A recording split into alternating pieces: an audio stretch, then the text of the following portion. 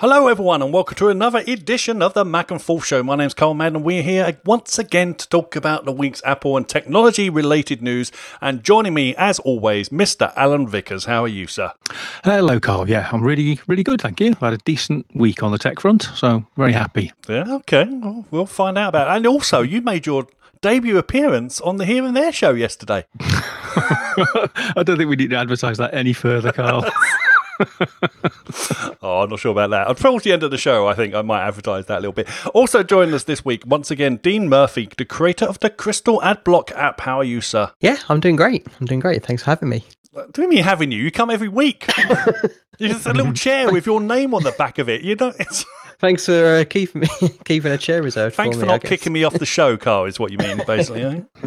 You're our Google correspondent, don't forget that. You are. Actually, today, yes, so Google had their little show, but we're going to get to that in a minute, because the only person that bothered watching it is Dean. So Dean's our Google correspondent this week. So if he's got any hate towards Google, his email, his Twitter is @CraftyDino. I don't want to get any of it, so just to make sure you direct it in the right direction.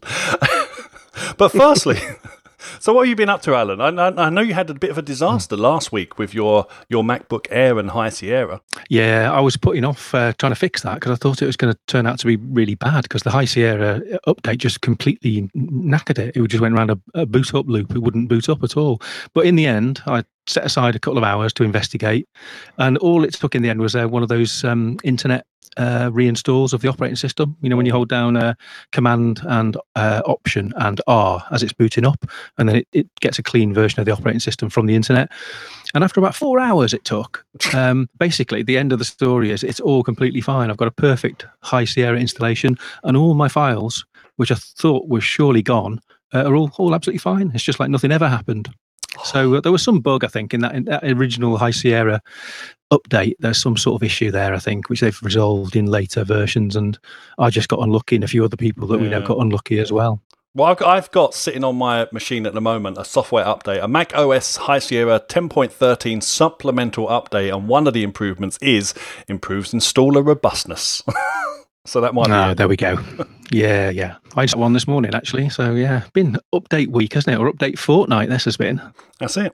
And, of course, the good thing about update week or fortnight is we get to hear about everybody's woes and troubles. And I feel sorry. I mean, if you're doing something and it suddenly changes, I do feel sorry. But anybody who's dealt with computers for any significant amount of time knows this is what happens. It's impossible because human beings create code. And I mean, look at like the most popular operating system on the planet, the Windows. There's always bugs because down human beings code the damn things. Until they're done by machines, there's going to be bugs. And no matter how big the open access programs are, the beta programs, they're still going to get through because, you know, it takes certain people with certain setups to hit this bug and set off this weird system that will suddenly trigger some event that someone hasn't put a colon in or something. I don't know. And there's always things they slip in right at the very last thing, which haven't actually been beta tested at all. Yeah. Secret things they wanted to keep secret off of the iPhone launch, or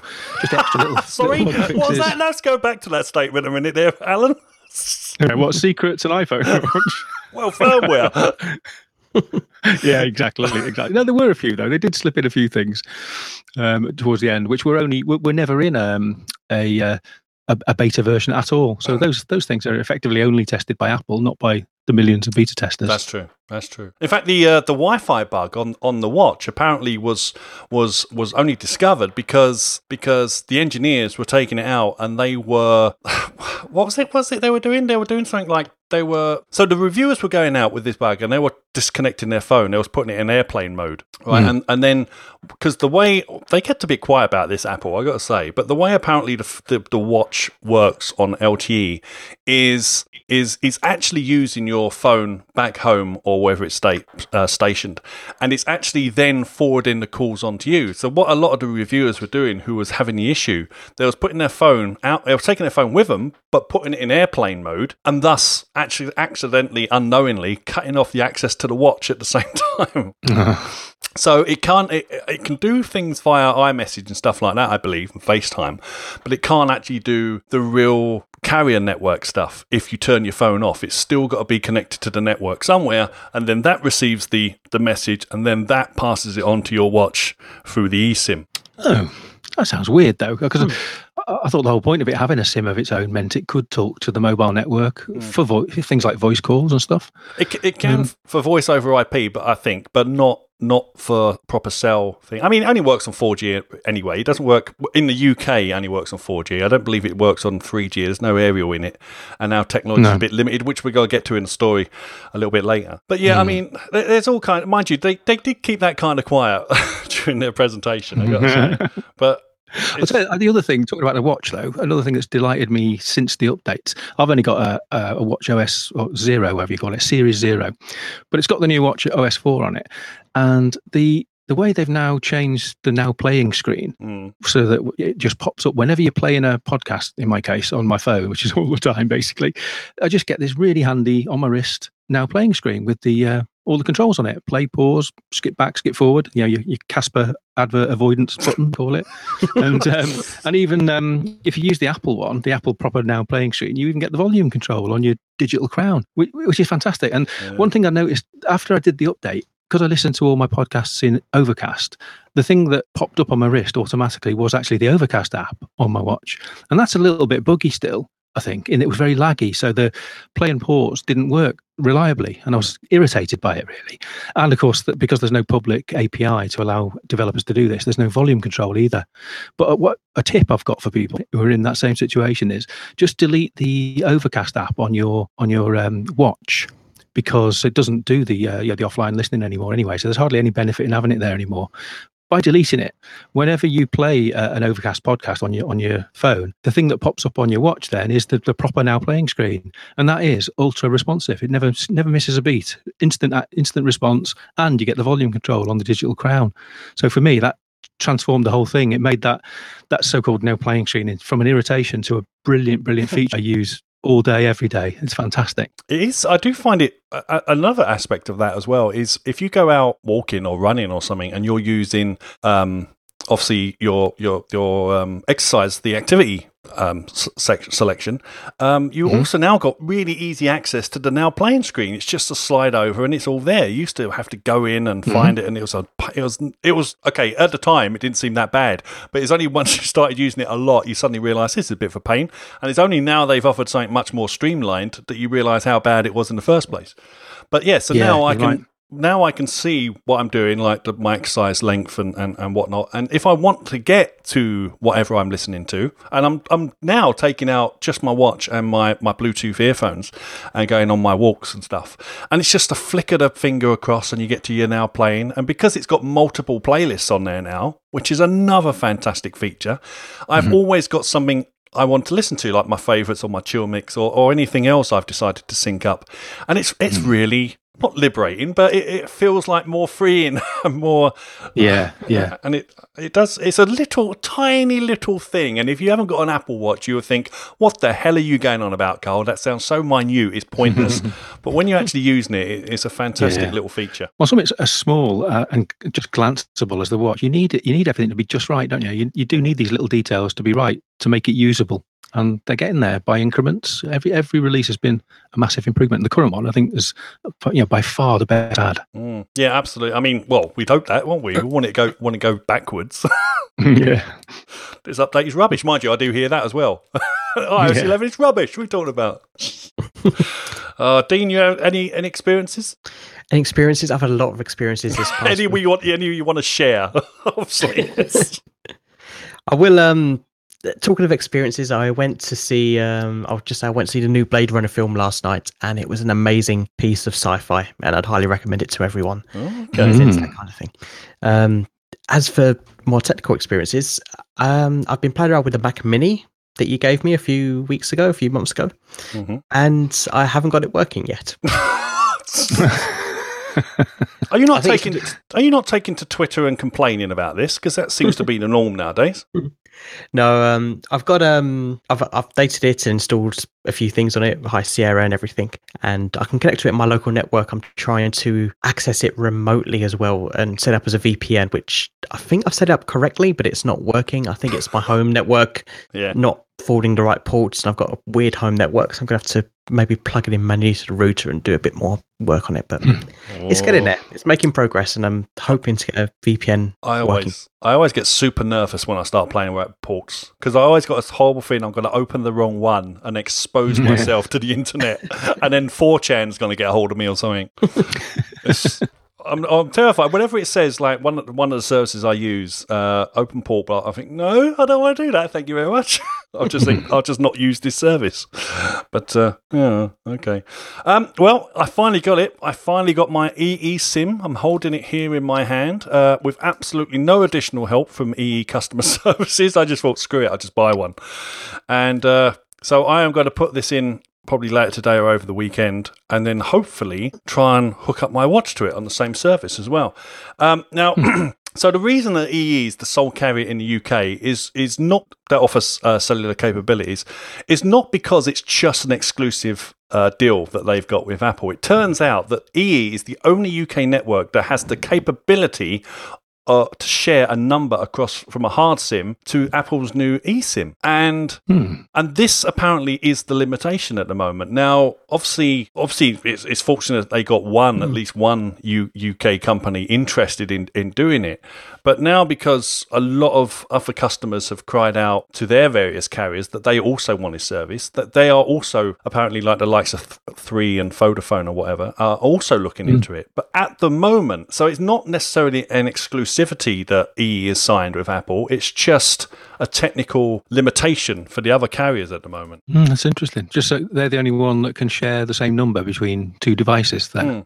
Yeah. I mean, is EE a big company? EE is one of the small ones, wasn't it? Wasn't it made up of Orange and someone else? Didn't it get bought out by BT? Oh, did it? It's a lot smaller then, isn't it? Yeah, it was Orange and T-Mobile merged together, a joint venture between Deutsche Telekom and Orange France. Oh, okay. I know the history. I used to work there. Of course you did. So yeah, they basically use their two networks or two child companies and merge them together to make EE. And EE got sold off to BT. Now BT own EE. Because BT spun off O2 all those years ago. Yeah. Just when mobile was getting interested, they sold off their mobile arm to O2. This can get really complicated. 3, EE, BT, O2. Oh, my God. 1-to-1. BT Cellnet. Yeah, it's a lot of acronyms, but yeah, that makes sense. Orange used to have this feature which no other carrier used to have in the 90s, where you could share two numbers coming into one SIM, which was very useful for a business number and a personal number to have one phone and two different lines coming into it. So I think it's probably using a similar sort of technology to have one number across two SIMs. So they used to experiment with these features that didn't really catch on in the mainstream, but had like some useful applications. Well, doesn't O2 offer the voice box, the voice box? What am I talking about? The voicemail stuff, the digital voicemail, where you can skip and go to whatever one you want, because they're the only one that they're the only carrier that offers that services on an iPhone. They used to. I don't know if they still do. I can assume they do. I don't really get voicemail, so I can't really check. Well, it's because no one likes you, Dean. That's why no one calls you. They're not willing enough to leave a message anyway. No. I tell you, I logged into my O2 account to just check the upgrade details, because it's upgrade season on my account, and it tells you your last 3 months usage. And on average, your last 3 months usage, I use like 8 minutes and 4 text messages. Oh, man. And the rest is all just data. Everything's data. Everything goes through iMessage or FaceTime, and FaceTime audio. I use that a lot. I do have in the case of the one at a time. In the case of the Apple Watch, it is a bit unfortunate that they don't offer an option that just says, go to any carrier you like. Don't bother with the voice services. Just get the data on that built-in SIM. Because I'm very tempted by the new Apple Watch Series 3 with LTE, but not for making phone calls. I just want it to have access to data when I'm away from Wi-Fi or away from my phone. I don't really need it to share the same phone number as my phone, because I hardly ever use that anyway. Yeah, we did say before it was announced that we'd be more than happy with just data on our device, on our watches. So, it's one of those situations again. It's just like 4K. It's where we're in this sort of fluxy period at the moment, and it'll be great when it all finally gets sorted out. Mind you, it does. I do like these companies who push, and not necessarily just Apple, but any other companies as well, that can push a technology on and sort of force some of these carriers, because it seems to me, okay, I know they got a business to run, but it seems to me sometimes they are darn lazy at upgrading some of these carriers. They just want to stick to the status quo and pull in the money for offering the same services that they've used for God knows how many years. And sometimes it's an addition, a feature from one of these big tech companies that forces them to upgrade because the rest of their clientele demand it all of a sudden. Yeah, exactly. You see the power of the iPhone here, don't you? As well as the Apple Watch in this case. The power of Apple, in other words. The fact that EE are the only people that can currently support Apple's latest thing puts them in such a powerful market position in Britain at the moment. You can imagine the others are falling over themselves to catch up. Well, that might be the case if it wasn't for this tiny little factor that although EE may be the only carrier in the UK to offer cellular services on the watch, it doesn't mean it's been clear sailing. A number of customers have been frustrated with activation issues. Many have reported receiving error messages during the activation process itself. Messages such as activation failed, error code 019, error code 007. That's the one you want. The James Bond error code. or this account is not ready to use your Apple Watch. EE's advice, if you get one of these codes, is not to keep trying and just give them a call, because you're just going to keep getting the same error, unfortunately. The good news is that once you do contact them, apparently the issues do appear to be resolved once they're aware of them. So there are some teething problems at the moment, and they had about 450 people on their forum complaining about this. So that's something else I've got to look forward to when I install this new SIM. I don't want to call it. I don't like talking to any human beings anymore, apart from on the show, obviously. I don't like calling help centres. I mean, is what I mean. No. Oh no. You get passed from pillar to post, don't you, and country to country. Before you wait for hours before you get to speak to anybody. It's not fun. It's not fun. And but again, yeah. So it is teething problems. I mean, I don't know if other countries are having issues, but and it makes it a lot easier to track because E is the only one, as we say, in this country has got it at the moment. So it's a bit embarrassing for them. It's not quite a coffin fit, but it's quite embarrassing. But yeah, I mean, I'm sure I'm going to activate mine over the weekend, and I'll report back next week if I have any issues. Obviously, first I'll take to Twitter and complain about it first, because it has to be done. But after that, I shall get through it. Oh dear. Well, we got some announcements this week. It wasn't just Google. We also had Sonos, but we'll deal with the Google one first, because they're obviously probably Apple's biggest competitor. And the only reporter here, I put that in quotes, by the way, was Dean. You're the only one daft enough to sit through it because, well, I had Star Trek to watch, basically. By sit through it, I had it playing on the iPad while I was cooking dinner, and my attention wasn't fully there. Right, so what did they announce? Now, I know they announced the Pixel 2, and I know, according to that service that I quoted the other week with the iPhone, the DxO, who measure how good these cameras are, apparently it blew all other cameras away. It got a rating of 98. Now again, just like I said with the iPhone, I have no idea what that means, because I did flick through the article and it did show some lovely pictures, and to me they all look the flipping same. So I have no idea what it's talking about. But so Dean, what are they offering? By the way, just before we carry on, have they taken away the headphone jack in the new Pixel 2? Yes, they have. What? But for those of you that miss it, there's a $44 dongle you could buy. Hang. Did you just say $44? Actually, no, that's a different dongle they're selling. No, I think Apple's one is like $9-10, and this one's like $20. No. I think they're selling a $20 dongle to. Wow. Well, hang on. Why haven't I read this anywhere then? Why have I not heard this from 150 blogs? Because no one's going to buy this phone. To be fair, I'm sure someone's going to buy this. I know one person in my big circle of Android friends, which isn't that many, who has the Pixel. And I've never seen a Pixel in real life apart from this one guy who I know who's got one. And even he thinks this one isn't that good for some reason. He thinks it, but I'm not saying that. I think it's a great phone. I would, if I was picking an Android phone, I'd pick this one. But the thing with Google is I don't think they've just got the reach to get it out there. Like, they don't seem to have a lot of carrier deals in place. They don't seem to market it in the right place. I don't see big billboards, for example, with, Pixel 2 coming soon, pre-order this day. I can buy it now, and when can I get delivered for?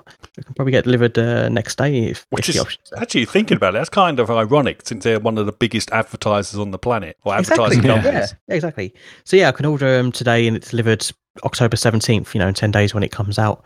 So I just don't think many people buy these phones. I mean, they're great to watch and great to look at the presentations, but these aren't selling like the iPhone. Or anywhere close to the Android equivalents, Samsung. Samsung, I guess. It looks like a very pedestrian design, I think, as well, even compared to other, leading Android manufacturers. Well, say Samsung. I mean, I haven't got much time for Samsung or their products, but they're, at least physically, their modern phones look great, don't they? And whereas this thing just looks ever so plain and utilitarian almost. Yeah, I really like the product design of all their other products, but the phones, for example, the Pixel just has a really big forehead and really big chin, and it just looks so dated compared to what we've just seen with the Samsung and Apple doing the edge-to-edge displays. Definitely put a sexy notch in, have they? They haven't embraced the notch, no.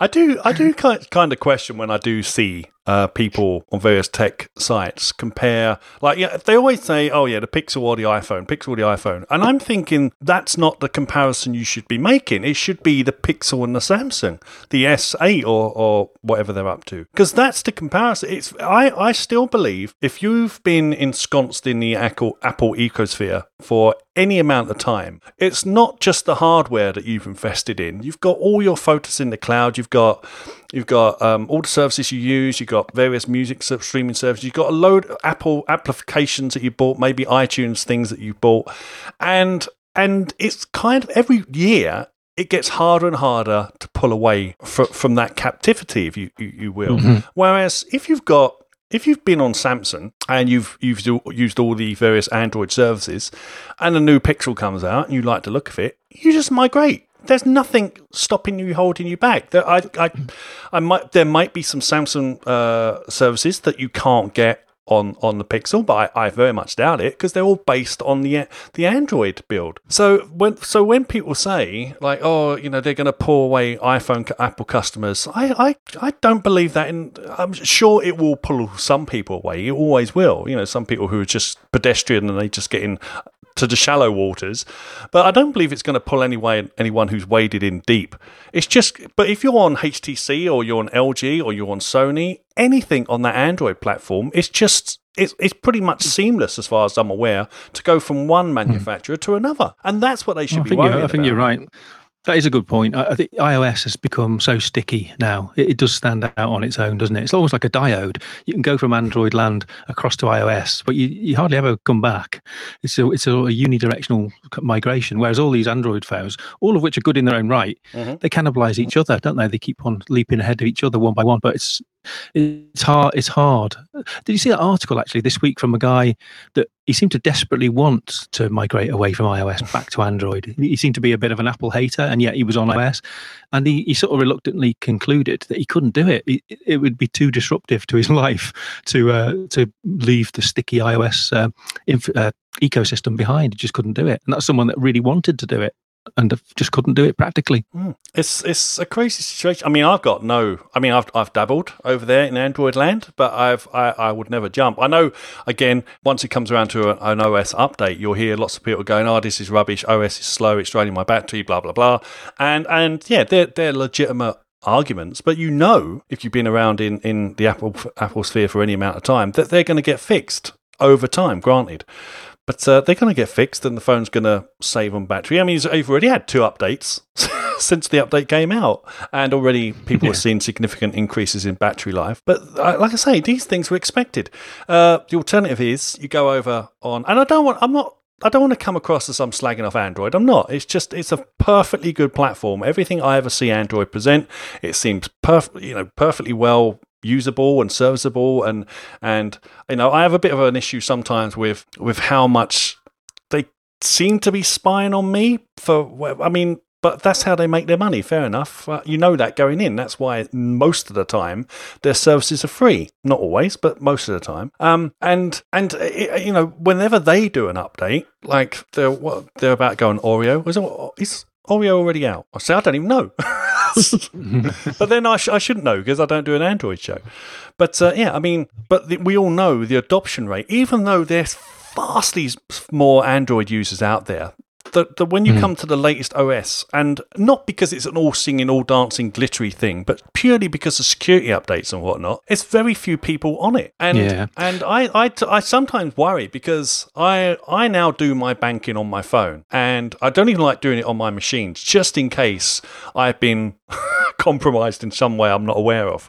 But I'm pretty damn sure that my application from my bank on my device, which is locked and secured and bolted down, isn't compromised, and I'm quite happy to do my banking. Unfortunately, I haven't got vast sums of money in there. So, but apart from that, mind you, I say that about the Mac. There wasn't a story this week about the passwords being hidden in plain text. Now, I didn't fully read that article. I know Dean made a joke about it on our chat room, but that's about all I know about it, unfortunately. Yeah, this was to do with. What's it called? The File Vault, I think. File Vault 2, when you encrypt your hard drive. And if you, just in case you forget your password, there's a hint, isn't there? You can put a hint in. And of course, if a thief nicks your machine and tries to decrypt your disk, they'll see the blank password field and they won't know what to put in. And they could tap the hint and they could see a cryptic hint, maybe, and maybe they could work out your password, but probably not. But they certainly can with this particular book, because instead of putting hint up for you, it put your actual password up. So that was a hell of a hint. It's like, what's the hint to this password? Well, even better. Here's the password. Try this. Wow, that is bad. So it's basically looking at the wrong field, I guess. Yeah, exactly. It's pretty fundamental. Simple bug to fix, no doubt, but very embarrassing. Wow. Now that's wow. No, well, okay. There's no defense against that one. I've got to say, that's pretty bad. And again, why I don't do my banking on my actual hardware machine, big machine. But, Tim Cook said, "These are the greatest hints we've ever offered." Oh dear! Oh my God! That's terrifying. Oh well. Well, I'm glad it was spotted early. That's all I can say. Yeah. So what else did they announce, Dean? They announced. I'm just going to riff off the existing product names that other people have called them. They've got the Amazon Dot now. But hang on, Google. You can't. What are they calling it? They're calling it because it's the Home, isn't it? The Google Home Mini. Okay, a mini Home. They've got the Home Mini and the Home Max. One is Google Amazon Dot, and the other one's like the HomePod, just like a big, good quality speaker with the Google stuff built in. And one's designed just be a little tiny one that you leave around the house, and ideally have a little Google box listen to you in every room. That's the big plan here, I think. On their phones, on the camera, they've now got live photos and portrait mode, which is quite nice. They've only got one camera on their phones, and they made a big point of saying, we don't need two cameras, and we're not going to hold features back for the bigger phone. We're going to have the same features across the small phone and the big phone. But from the images I've seen from the press who have posted photos of the portrait mode, it doesn't look that good. Like, it looks more like a blurry image than like a natural blur. I don't know if that makes sense, but if you see two side by side, an iPhone 8 portrait mode and a Google Pixel portrait mode, you could instantly tell the difference. So has it got no means to sense depth then at all? They do it in software and slightly hardware. They do some strange technology which I don't quite understand, where they break the sensor breaks the pixels into two and has like a left side and a right side, and that allows it to sense depth, basically. Like two eyes, like binaural vision sort of thing. Essentially, yeah, basically. But it's not as advanced, from what I can tell, as the Apple. Let's just put two cameras in. And also, it hasn't got the advantage of having an at 2x camera that has that natural zoom on it. Yeah. So there's that But then they did get a higher mark by 2 points on the DxO mark, whatever the hell that is. Exactly, I don't know. I know Alex Fox, at the professional photographer I know. He knows who that is. I'm meeting him tonight. I'm going to ask him what the hell they're on about. And I know they make a camera as well, but that's about all I know about them. But it was kind of funny because when the iPhone got their rating, in the comments there was loads of people from the Android camp going, "Apple's paid you off to blow." And now it's an Android phone that's got the biggest rating. In the comments, there's a load of iPhone users saying Android's paid you off. I think John Gruber got it right, because previous to the iPhone 8, I think that DxO rating, top rating, was given to, maybe it was the original Pixel, I'm not sure, it might have been, or a previous Samsung, something like that anyway. And he called it BS. He said this is a completely arbitrary measurement, that there's no sort of science or rigor behind it. So you can't believe a word it says. And out comes the iPhone 8, and that went to number 1 in the DxO ratings. Yep. So quite cleverly, Gruber came out and said, it's still BS, it means nothing. Because he knew damn well, I suppose, that in 2 or 3 weeks' time, there was going to be Pixel 2, and that would take number 1. So he can now say again, with total consistency, it's still BS. Don't take any notice of any of this. Yeah, you can't give a numeric value, like they try and do this very scientific points-based system, and that's very hard to do for something subjective as a camera. Like if I look at their shots that they made of the Pixel versus the iPhone 8 Plus, they put example shots of both phones on the Google Pixel 2 review. I prefer the iPhone 8 shots because they bring out the skin color more, and they do this advanced editing. They do this slight editing. So I prefer the editing that the iPhone 8 does. There is a point, I think, where, because it's photography, and it's not technical photography, it's like portraits and you know, your holiday snaps and things. It becomes subjective. It's not just the technical aspects of the photograph. It's the passion behind it. It's the feeling behind the photograph. And I think you can now, at this stage, I think it kind of becomes pretty pointless, because you can take virtually any of the big manufacturers' top-end phones, and you can get a fantastic phone image out of them. They still don't compare to the the big professional cameras, and there's no reason why they ever should, because you're talking such a difference in price and glass that they use. I mean, for example, you can buy a £3,000 lens to stick on the front of your camera. I mean, your phone's not going to be able to compete with that, but then they're not meant to. They're meant to compare to the crappy little Kodak Instamatics that we used to have in our pocket. We don't have anymore. They're not trying to replace DSLRs in any shape, way, or form. And I know some people try and suggest that they are, but they're not. They're to replace the little, 110 film cameras that we used to carry around in our pockets and stuff. And they were or even modern point and shoots. Apart from the massive zoom lenses that they had, in every other way, the current iPhone photos are better for millions of ordinary people that use them. Millions and millions of people across the world are taking the best pictures of their family they've ever taken, because the phone's always in their pocket and it takes these great photos, and it uses this new digital photography technique to make them give them the wow factor, the pop factor. And so, millions and millions of people are delighted with that. And that's exactly what Apple's aiming at. I've said to Missy time and time again, there is a video for her to create out there where she is the wedding photographer and she turns up with an iPhone. I'll tell you, it's a whole scene there. It has to be done by someone. But I mean, for me, they've gone way beyond. I mean, the only thing that normally lets all of them down is low light photography, unfortunately, which is a shame, because I spend most of my time in pubs. But because they either whitewash you out. I think it was a Pixel. It might be an LG. It was an LG. I was a do about a year ago, and the guy, I have no idea what the phone was, but it produced a nice picture of us all at the table, but the bloody flash blinded me. It was so bright. I thought I just saw that big green blur for about 5 minutes afterwards. And of course, when I take one with my iPhone, it's serviceable, but you have to be fairly close, and it still looks a bit naff because of the way it does the pre-flash, to get everybody ready. They think that's the bloody shot. So they see the flash, they start moving, thinking I've taken the picture, and then it does the picture. But oh well. But because they never do that on the professional shots on the stage, do they? No, everyone's looking wonderful and beautiful and sexy and well lit, because they know to keep still. Just on that front as well, did you see that rather impressive video Apple put out to show off that new studio lighting photography with the iPhone 8 and 8 8 Plus, isn't it? Where they got that woman. I think she's from some pop band, and the music track that plays is from her band.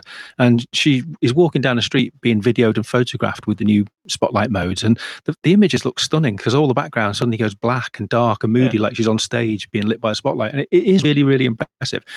And then you read these real world experiences that people are having with the iPhone 8 Plus, saying, "Well, the studio lighting seems a bit beta to me. It doesn't really work." And then someone else pointed out that in all Apple's videos and all their promo shots, everyone's got short hair, including that woman. If you've got proper hair, it messes up all the depth sensing. It looks a little bit amateur. So hopefully, by the time it comes out of beta, they'll have fixed all that. I also don't like that video that much because it implies that you can do it with video. Yeah, it does blur the reality a little bit. Yeah. You saw if I didn't know better, I'd watch that and go, "Oh wow, you can do that with video." No, it's stills, but they don't. It's salesmanship. I think if anyone's watching that video thinking, "Wow, I'll get the iPhone because I can do that with my videos," they're going to be sadly mistaken, I think. Yeah, I suppose they're probably trying to suggest that it does show it to you in real time, doesn't it? While you're composing your shot. Yeah, but things that's are not moving video. in real time. No, it's not video. It's not recording it, but it does work in real time while you're composing. Anything else, Dean, that they announced that we should be looking out for? Probably the last thing that we should gloss over is the GoPro that they launched, which is this little tiny camera. GoPro, Google Clips. It's called Google Clips. It's like a smartphone camera, but without the smartphone attached to it. So it's just the camera. And you kind of turn it on, clip it somewhere, and just leave it. And what I can guess, the special algorithms, computery stuff works inside of it to capture what it thinks is interesting, what it thinks are good shots of you and your family. And the whole premise is there's always someone behind the camera and they get left out. So we can just clip the camera anywhere. You can do an activity and it will produce what it thinks is the best memories of that. So let me get this straight. Let me get this straight a minute, because I could be wrong here. A company like Google that makes this money from selling all the information about you wants you to clip to yourself a streaming camera that captures every moment and then picks out the things that it thinks are interesting that you want to see. Yep. Google, and I'll just add from The Verge, they put this nice little line in. Google Clips dodges any laws against wiretaps. When the camera is on, the LED blinks to let everyone in the room know they are being photographed. Right. And it only it captures soundless video at 15 frames per second, I believe. Okay. Mm-hmm. Or soundless video and photos at 15 frames. Is this the thing that also detects when people are smiling, so it takes a picture then because it figures it might make a nice photo? I like that technology. Yeah, exactly. It tries to pick what pets and faces, and it kind of recognizes faces over time and knows, like, that's a stranger, don't photograph them, and that's your child, photograph them when they're smiling, kind of thing. If you're doing something, I don't know. It's a very interesting premise. It's a weird idea for a camera. You just leave it and do something and then hope that when you come back you can have some nice photos, but you've got no idea what they are. That's quite a nice little idea. It reminds me of the old days where you take the film in and you don't know what photos are. You found like a block of film from like months ago. You go to develop it and you can't remember what's on it, or if they've turned out any good at all. And yeah. Okay. Well, I gotta say, I've not. I mean, I'm not in the Android sphere, obviously, but I've not really seen many of these stories surface on any of my feeds. So I'm not too sure how well they've been received. But I knew there was a Pixel 2. That's about it. So. One of the stories that did emerge, Carl, wasn't about what they announced, but rather what they didn't say anything about and then subsequently took off their web pages is their Android Wear watches. They all seem to disappear off the web page. Really? Yeah.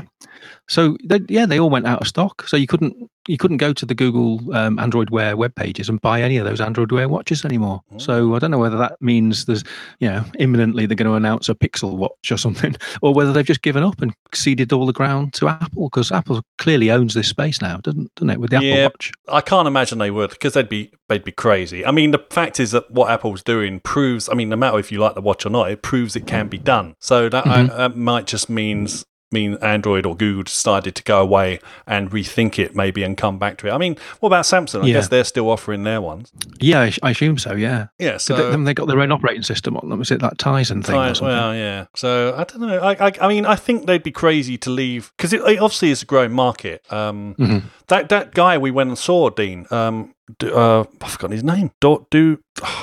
Horace Dedu. Yeah, so he wrote a report the other week about how well the Apple Watch is selling, and he's using some figures, and he's normally well respected on anything he writes, and he reckons they're up to like in the millions again. They're just the release of the Apple Watch version 3 has sparked it on even more. So I'd be amazed if Android Google decides to just get out of that market altogether. That would just be very short-sighted, and I don't believe they're short-sighted at all. I think they've just gone away to regroup again, and they've done it before. They pull things back and they regroup and they put them out again. Yeah, they would absolutely love to have Google on everybody's wrist, so they're not going to give it up. But I think they probably conceded their current Go wasn't good enough because it's gone off the market. Yeah, one thing I like about the Apple Watch, I've noticed the variety of people wearing them. It's not just, when I go to WWDC, I just see like just a bunch of geeky Apple nerds just wearing it. We're all wearing our Apple Watches. That's what you expected. But I've started seeing a lot more people in public just wearing them, just like, all races, genders, etc. Everyone's just wearing, a lot of people wearing them, which is it's kind of like breaking into the mainstream a little, like slowly, but breaking into mainstream a bit more. And I think with the Series 3, not having to actually buy one now, you can just rent one from a carrier or, buy one through a carrier and pay a monthly payment rather than £300 plus for an Apple Watch.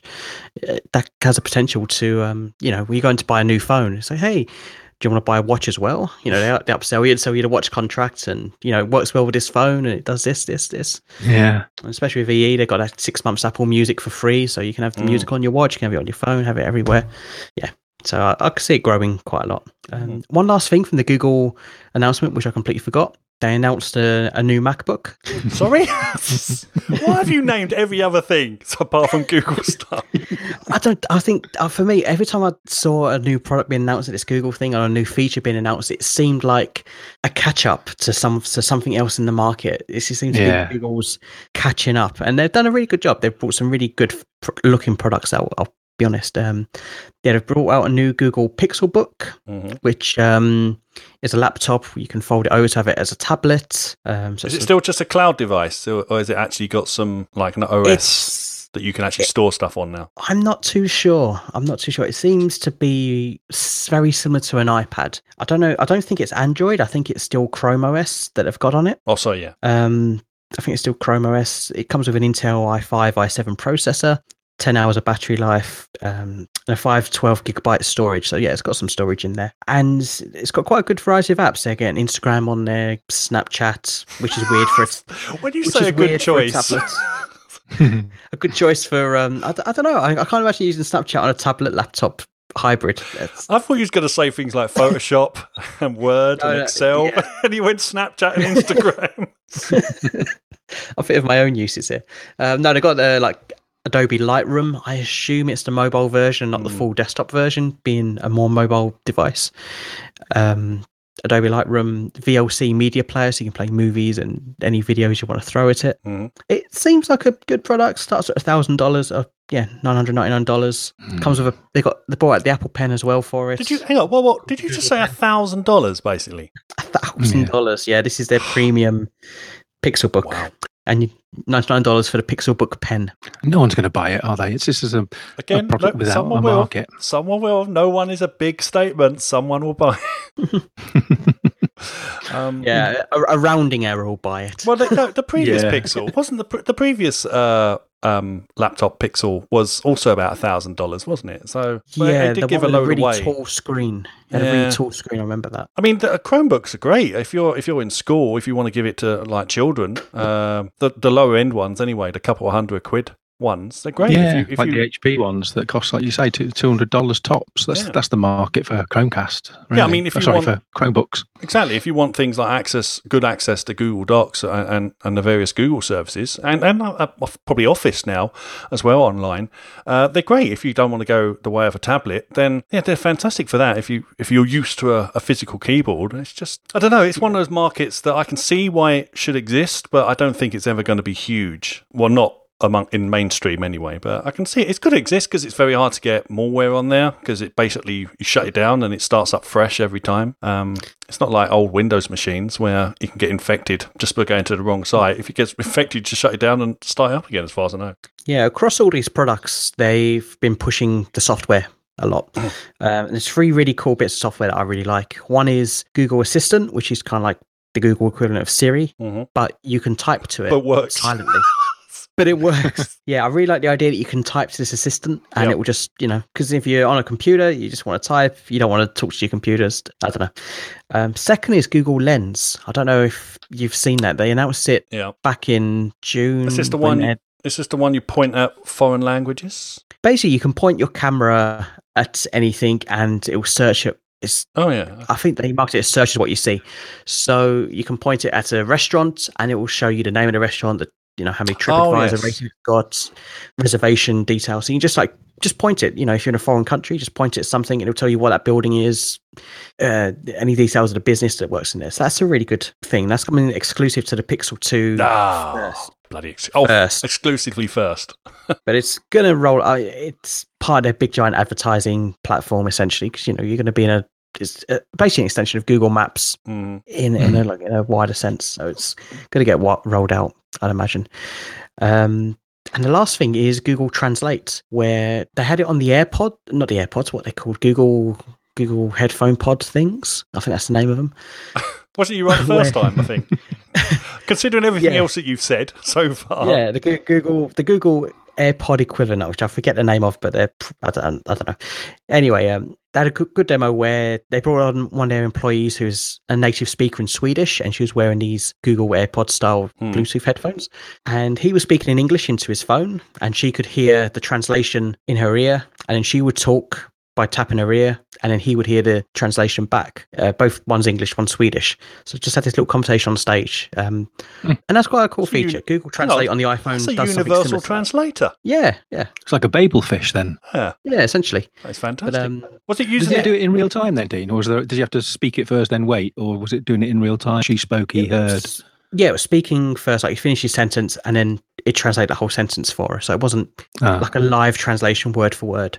So it translated a sentence, which is important because you can't really for context. Word. Yeah, exactly. The context changes in different languages. So Google Translate does that already on, their apps, but this is kind of, I guess, an evolution of that, essentially. So she didn't have the AirPods.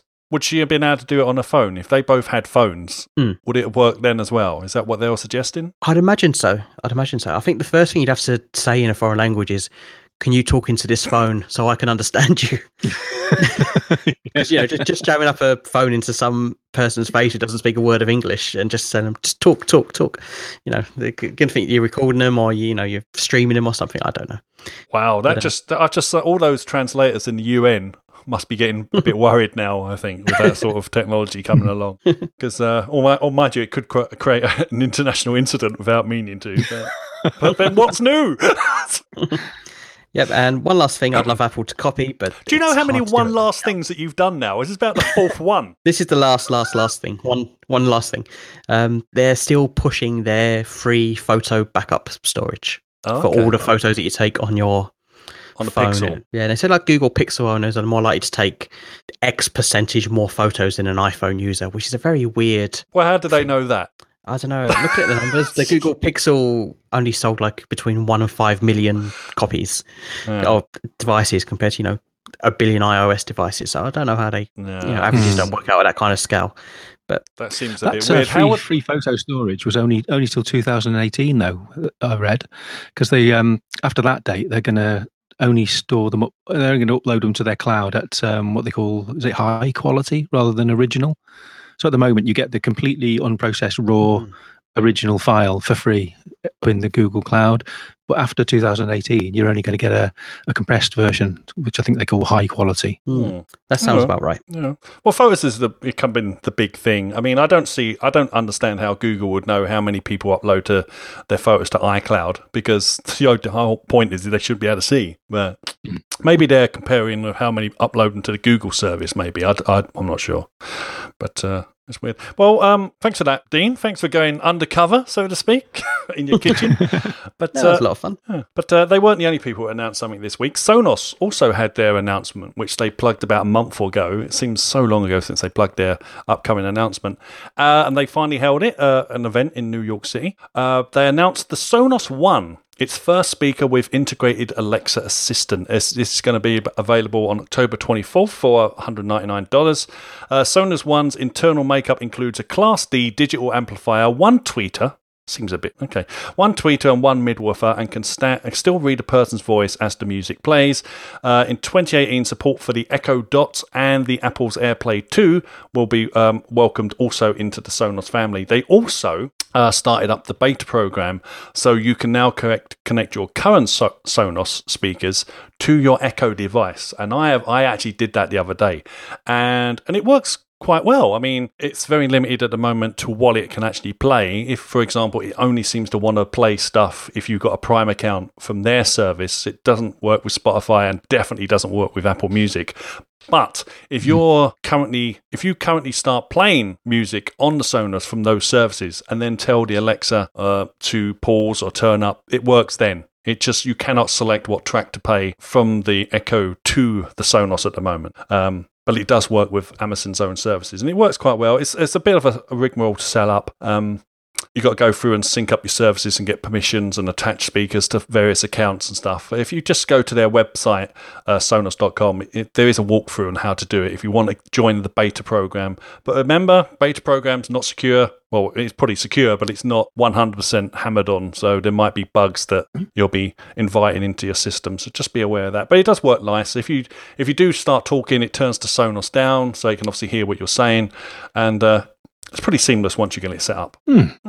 So at last they did that. I mean, that's an interesting strategy, isn't it? I mean, and Amazon's energy as well, with its new Echo devices of various different shapes and sizes and higher quality ones and all that sort of stuff. It's a hell of a more complex market now than when Apple originally teased their HomePod, isn't it? I mean, the HomePod's going to be born into a market that's saturated with pretty decent hi-fi quality speakers that have got intelligence, which must be a worry for Apple. Well, most things probably are, but I don't know. Did I ever care? I've never seemed to care about, okay, you've all done it. Now this is our turn. That's their attitude. It's, it might be a bit pig-headed, but it just seems to be their attitude. Amazon, sticking with Amazon for a moment, they've also expanded their messaging services to the Echo devices, the ones now in the UK, Germany and Austria. So owners of the various Echo devices can now use them to communicate with each other and leave messages. And I've tried this. I set it up with Alex and Dr. Richard Harkness. And you can just say, if you know the person's address, you have to give it permission to scan your addresses. So basically, anyone in my address book, I sold you out, I'm afraid. Just to make sure it worked. So I can now say, call Alex or call Richard, and it's nice. You can have a hands-free conversation with them, and it's really clear most of the time. You can also do it through the apps as well. So if you're out and about, you can open up the Alexa app and call someone or leave them a message. If you leave them a message, you just say, Alexa, send a message to blah, blah, blah. And it asks you what the message is. You speak it. They hear it at the other end, and you also, on the app, get a transcribed message of what the actual message was as well. So it's quite nice. I mean, I can see some advantages of using this service as a quick, handy thing to drop in on people. I did disable the drop-in feature because I don't want people suddenly listening to me in my bedroom. Not that I'm doing anything most of the time. Anyway, but... No, but that's a bit of a scary feature. Suddenly someone drops in on you. But no, I mean, the rest of it seems quite nice and quite a nice addition to us at last. Yeah. Speaking of more released things, IKEA has expanded its smart bulb business by introducing one coloured bulb to its range. The bulb currently comes with a hardware remote, unfortunately, so you have to buy them both together, even though it will, if you use the hub, work with HomeKit and stuff. However, some of the early reviews are saying it's a bit flaky. Mind you, if you're buying it from IKEA, I don't know what else you're meant to expect. A few colours left over at the end of the process, maybe. I don't know. And that's it. I mean, it's great. I mean, it's a lot cheaper. They're a lot cheaper than the Philips, but that's all the reviews I read. It's a bit flaky. It doesn't always work. So, I mean, if that's the case, it's probably software. And as we all know, as we discussed at the top of the show, software can be fixed. If it's a hardware issue, that's sometimes trickier. I got my my Wemo bulbs that I talked about last week, a bargain price of £14 for two bulb starter set. I got that connected through Yonomi to Amazon Echo type skills, so it works. But with one caveat, I can now say, Amazon lady in a cylinder, turn on the living room light, and it goes okay. It takes about half a second to say, okay. And then if I'm lucky, about 4 or even 5 minutes later, the lamp comes on. Oh, no. Honestly, it takes that long. I measured it between 4 and 5 minutes. So who knows what's going on there between Amazon's infrastructure and Yonomi's and then Apple's? Who knows? That's weird because it's normally quite instant for me when I turn on my Harmony Hub. If I tell it to turn on the... Yeah, that works fine. That's instant. I can turn on my telly and change the channel and change the volume all over the air, just speak into the air. But this light, I don't know what's going on in Wemo land that's causing this delay, but I'll crack it at some point. There is a hub coming from Wemo to work with HomeKit. So eventually, if you want to spend some more bucks, it might not be an issue for you much longer. Yeah. But I think that's pretty much it. We got one rumour, but I'm not going to bother with it because it's pointless and it's not going to affect anyone for months. So I won't worry about that. So I think that's pretty much it for this week. We just get on with the outro. So, Mr. Alan Vickers, where on earth can we get hold of you, sir?